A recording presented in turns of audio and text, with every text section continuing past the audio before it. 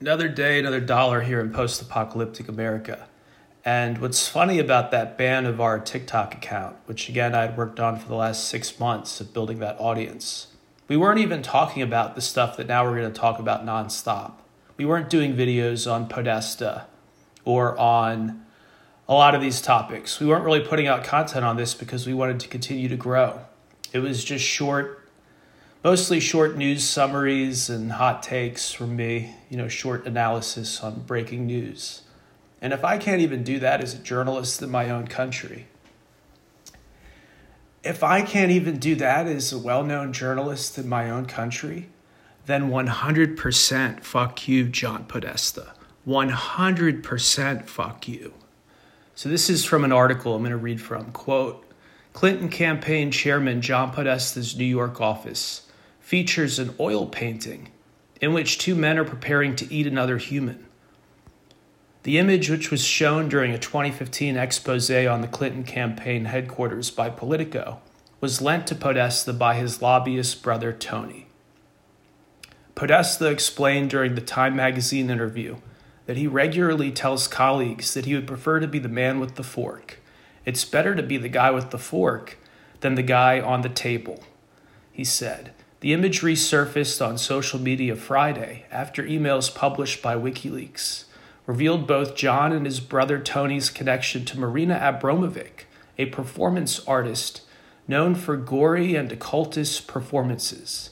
Podesta's painting is incredibly similar to one of Abramovic's art displays, in which she and pop star Lady Gaga eat off of a mock bloodied body. The origins of spirit cooking can be found in the preludes to production of the cake of light material, a sacrament in the religion of Thelema, which was founded by Satanist Aleister Crowley. Quote, Clinton supporters in the media attempted to outright deny or downplay Podesta's extracurricular activities, claiming such behavior is mundane. The fact that those close to Clinton are engaged in such disturbing rituals should cause concern to any American who doesn't view carving pentagrams into their flesh as, quote, normal. And then we have another article here that's rising this morning. Let's see if we can bring it up. Actually, they might have already nuked it. Give me 1 second here.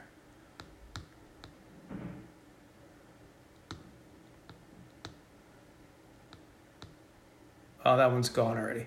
But people are talking about this on Reddit and some other social media. And our total focus is a company. This is a company with a lot more influence and a lot more reach than 2 years ago. And our total 100% focus is relitigating all of those emails. These folks took our TikTok. We weren't even bothering them. So from a moral perspective, we weren't even bothering them. But then you get me banned from the place where my journalism is finally taking off after 4.5 years of no man's land. We get 10 million views with no advertising, which shows that people liked our content. Nobody can deal with being cock-blocked.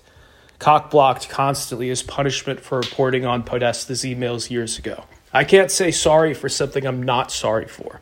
So if anybody destroyed your main career, right? This TikTok was my rebirth. It was YouTube 2.0. Way more viewers than we have listeners of this podcast. If anybody destroyed your career, you would probably find out where they work, right? One of the first things you would do is find out where they work.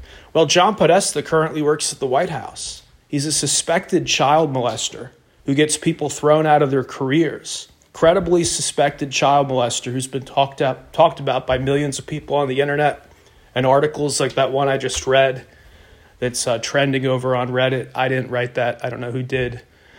But people are piecing it all together. This guy's a suspected child molester. He should have left our media the fuck alone.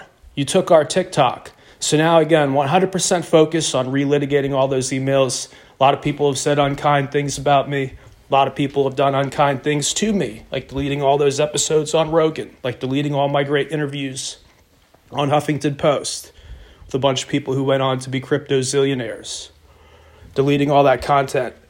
Well, now you're going to pay for it. Our total focus from every day moving forward until this guy resigns from the White House and then is in prison, we'll be outing all this stuff all over again with this time around a much larger audience. And after 2 years of the pandemic, hey, you think elites are good people? I think most of these people in DC are fucking trash, and their emails prove it.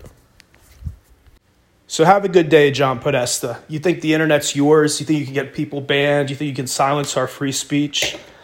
We're looking into all your Pizza Head fuckery all over again from day one. You're listening to Fulcrum News, real news from America and around the world. FulcrumNews.com/subscribe to get our premium membership and updates via email.